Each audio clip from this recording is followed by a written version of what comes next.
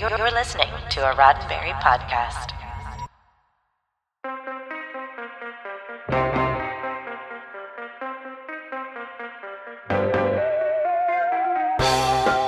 I'm Ryan Myers, and this is your SciFi5, 5 minutes of science fiction history for July 30th.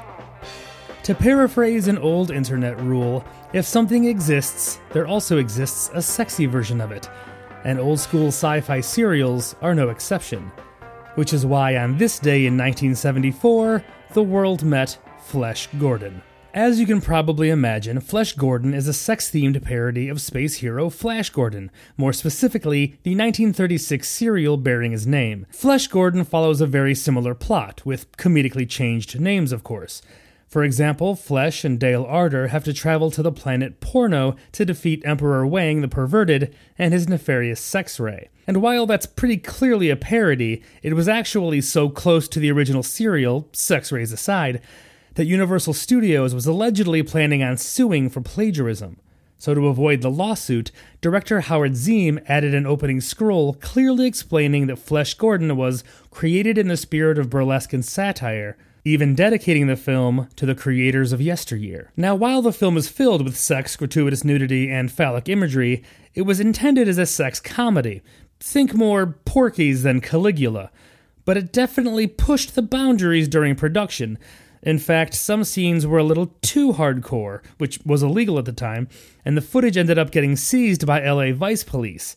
And after that, the film was re-edited to go from an X rating to an R. Now, it may seem like this film is just another forgettable entry in a long line of sexy movie parodies, but Flesh Gordon is a little different, and that's what makes it SciFi5 worthy. You see, Flesh Gordon was actually pretty successful, creating a cult following and a mini franchise, and also boasted some pretty surprising talent on the cast and crew. More on that in a few.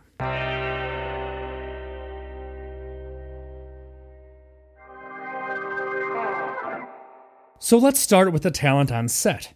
In front of the camera, you've got William Dennis Hunt, who also appeared on Deep Space Nine and Babylon 5, and John Hoyt from When Worlds Collide, Spartacus, and Cleopatra.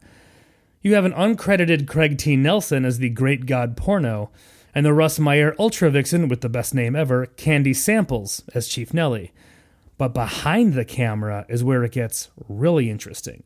You see, the effects were pretty silly and low budget, in line with the campiness of the source material, but in a way they were also weirdly kinda good. But that makes sense when you realize who worked on those effects.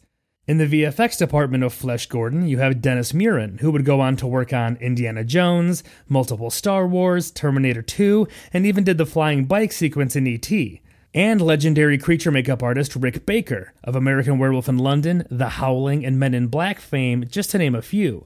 Throw in artist George Barr, stop-motion animator Jim Danforth, and more, and suddenly this schlocky space sex comedy is a who's who of sci-fi greats. Even Star Trek superfan and writer B. Joe Trimble, fresh off the Save Star Trek campaign, was a makeup artist on Flesh Gordon. Having that amount of then relatively unknown talent working on this film is probably why Flesh Gordon became such an unexpected hit. It was even nominated for the 1975 Hugo Award for Best Dramatic Presentation, losing to Mel Brooks's Young Frankenstein.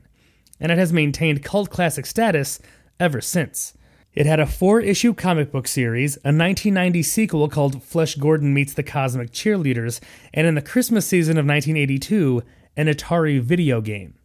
Yes, there was a Flesh Gordon Atari game, releasing the same time as a Texas Chainsaw Massacre Atari game, the pair being billed as the first violent and adult video games.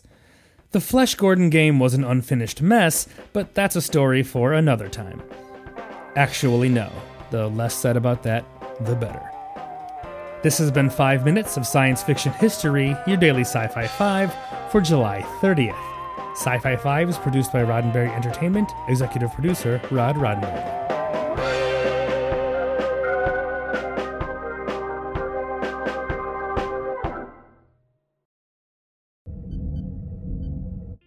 This is a Roddenberry podcast. For more great podcasts, visit podcast.roddenberry.com.